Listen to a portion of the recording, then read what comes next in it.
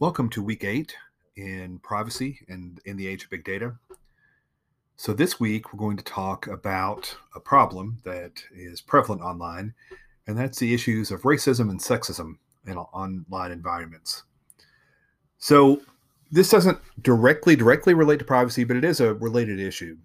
If you are a person who is targeted by those online, then certainly giving up your privacy, your private details about where you live, things like that, can certainly add to the danger of your existence. And also, for various reasons, there are folks that do not want aspects of themselves that others could find objectionable to be made public. So we have lots of issues to deal with here. So let's go back to the early days of the internet. I remember a cartoon that went around was, on the internet, nobody knows that you're a dog. And it was a cartoon of a dog. And there certainly is a case to be made that on the internet, especially when it was text-based, that we could be free to express our ideas and nobody would necessarily have any baggage about what we look like, what race we were, what gender we were, and all those things. But that brings up a troubling aspect, first off, in that no one should have to hide who they are. So that could be an issue. And the other issue is it wasn't long before there were ways for people to know. There were ways by your name to tell either your gender or your nationality or your race to some degree.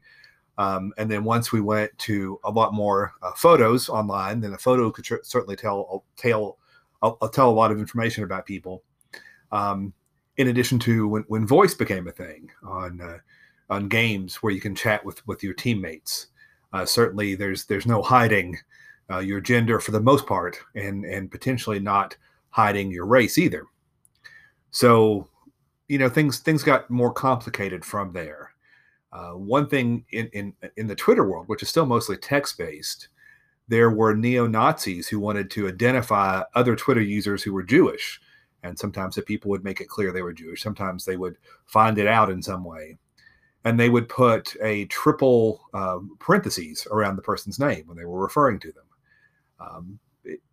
This got out, and a lot of Jewish folks and people who wanted to be supportive of Jewish folks started putting that around their name too, to kind of to signify on that particular nomenclature. Okay, so sometimes things backfire for the white supremacist, okay, or any kind of supremacist. Any kind of hate is bad.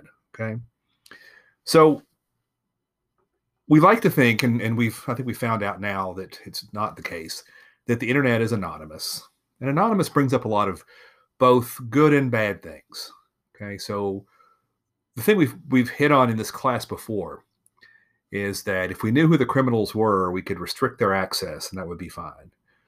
But if it were possible, but of course we can't do that, if it were possible to have true anonymity online, which it's not currently, but if it were, that opens up its own can of worms.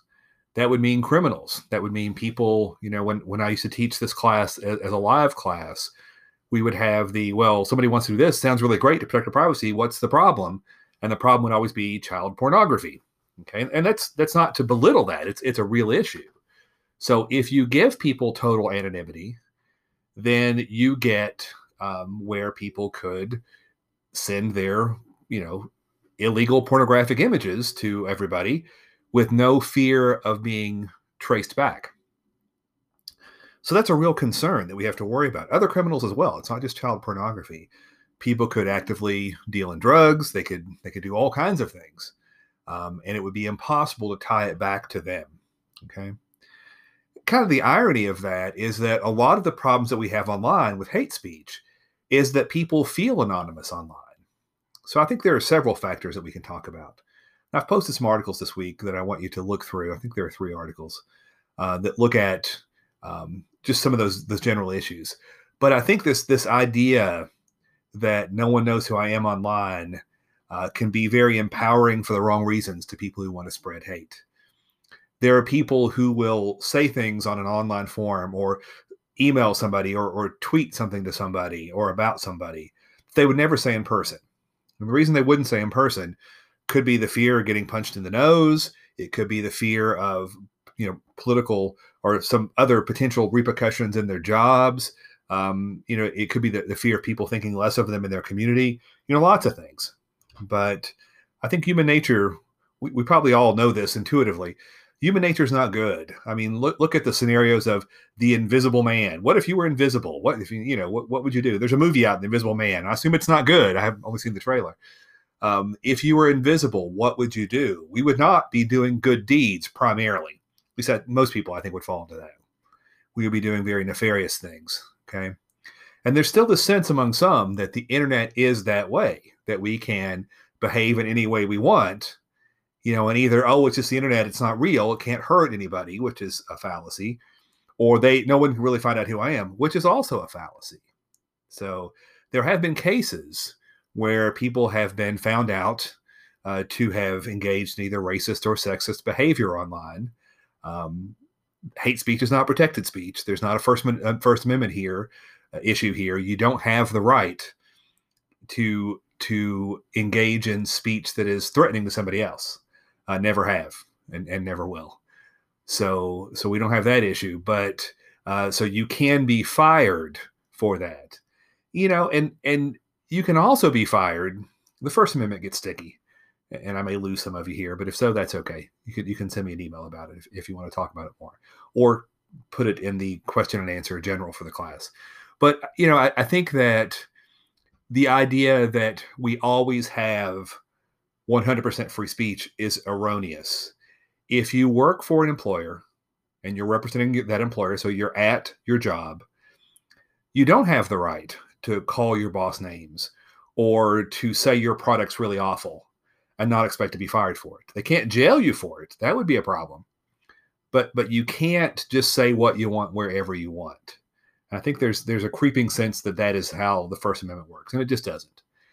In the same way in a classroom, if we were in a traditional classroom, as the instructor, I would have the right to limit what folks can say if they're either monopolizing the class, or if it's during a quiz or during an exam, or if it's way off topic, or if it's hate speech. Professors have always had that right. High school teachers have that right. All teachers have that right. Okay, so we need to get that out of our heads. That would go a long way. But people think they have a First Amendment right to say whatever they want online, and there's no repercussions. But there are repercussions in many cases. So, we have a lot to unpack here, and a lot of things to worry about. Okay, so some of the examples that I've given, and where this is coming up in the popular media, apparently women in online games has been a real issue. I don't play online games, so I don't know how this works. But there are people who have done some research. One of the articles that I posted is from Psychology Today talking about that particular issue. So where women are treated poorly because they're a woman. And in the voice chats for these teams, it becomes clear that you're a woman. There's also been some problems in gaming. Apparently, there's a lot of trash talk in gaming, a lot of trash talk in sports. I know when I played sports, that was a thing.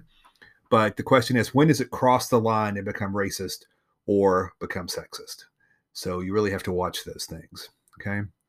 So it is a brave new world we're living in. We haven't said this directly in this class, but it's still true that the laws in most countries, this country is no exception, have not really caught up to the internet. Things like intellectual property rights, things like free speech rights, all these things really have a different nature when you're talking about a distributed online thing. Just like we were talking about before, public information. Well, yeah, you should be able to look and see if someone's been in jail or not, or what someone's house cost. But when you make it so easy to do that in mass numbers, you've made a change that you have to think about. So the laws may have to reflect that. So, these issues certainly are no different. There are people who would never, call someone a name in person, but certainly will do it online. So the assignment this week, it's a little bit longer assignment, but hey, we've got spring break next week, so you got more time. Basically, I want you to read those 3 articles, and this time we're going to do a 1 to 3 page paper. So I would tend more toward at least 2 pages to get this covered. And I'm giving you some flexibility here as to the topic. Pick something that relates to some aspect of race or sexism, race or gender online, okay? And you really can do what you want there, but be careful when you pick your sources. I don't want, there's a problem online called the echo chamber where people look for sources that agree with what their position is. And you can always find it. And that's one of the other problems with the internet. If you think that cats are imaginary, they're not a real thing, I'm guessing there are other people in this world who think that cats are imaginary, and you can find people online that will agree with that. Okay, so it's a problem. So I don't want your sources to be all one-sided. I want you to find sources from whatever your position is. You want to say this is good, this is bad, this is whatever. Gaming should have more control. Gaming should have no control. People should be held accountable for what they post. People shouldn't be.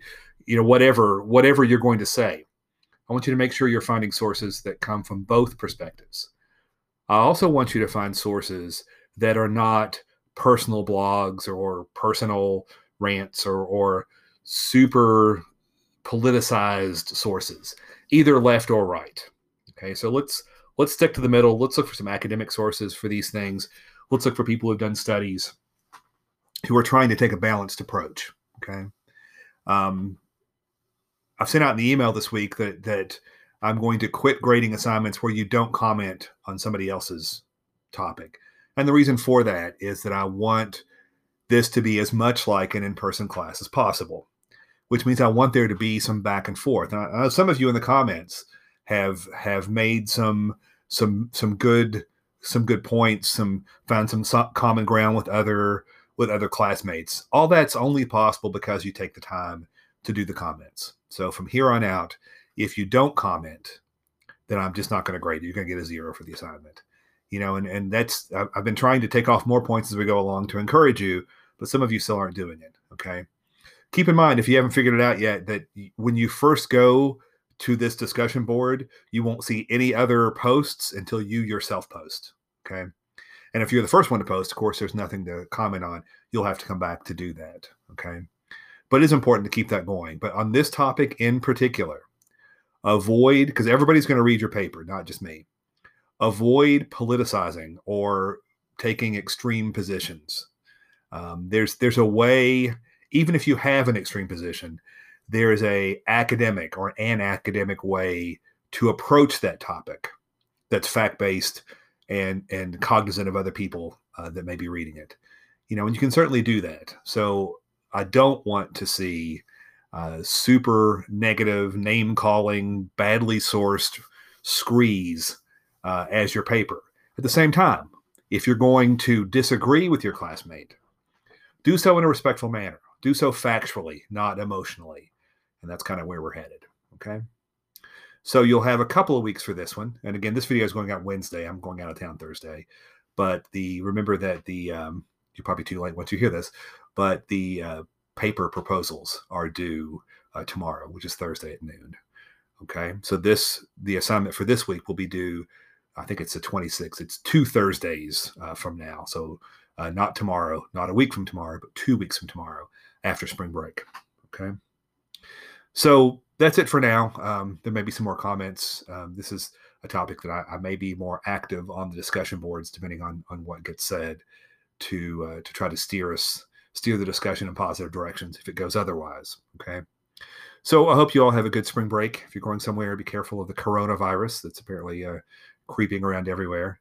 But if not, we will. So again, next week, nothing's due next week. There'll be no podcast next week. We'll start things again the next week. Okay.